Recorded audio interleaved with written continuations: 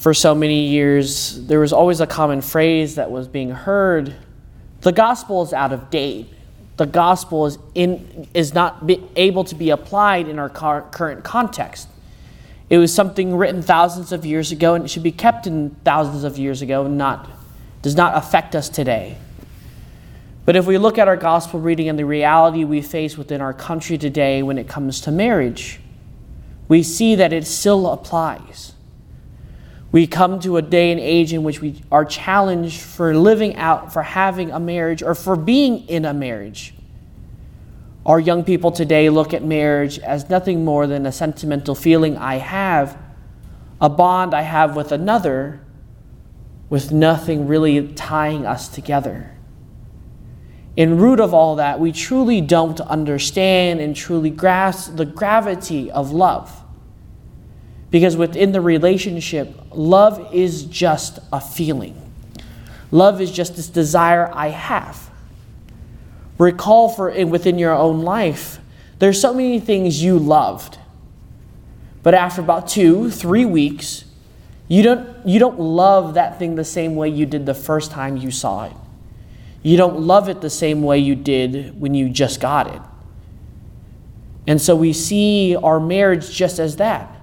If I don't feel like loving someone, if I don't feel the same way I did when we first started, our love relationship can end. But what we're called today is to really root our marriage in something more than just this sentimental feeling.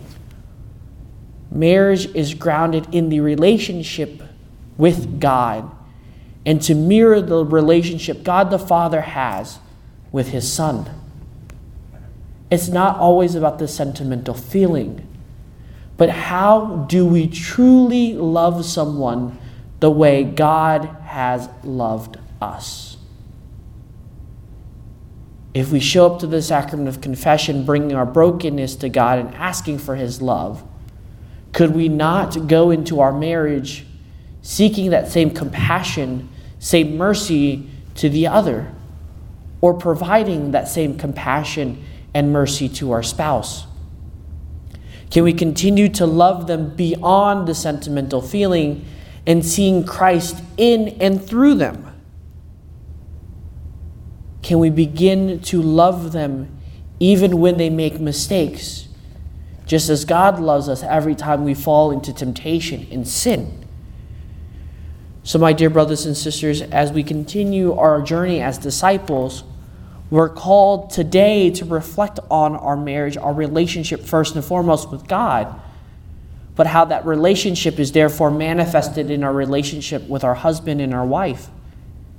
How do we love them? Do we truly love them as Christ has loved them?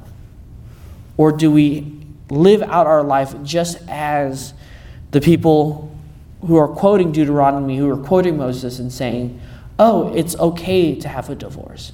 It's okay to get out of this when it's difficult. It's okay to not love someone when it's not easy. It's okay to get out of this relationship because I don't feel like loving them anymore. So let us turn to Christ and ask Him to help us love our spouses the way God has loved us.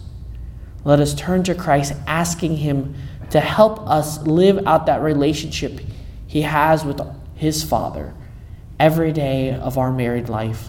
Amen.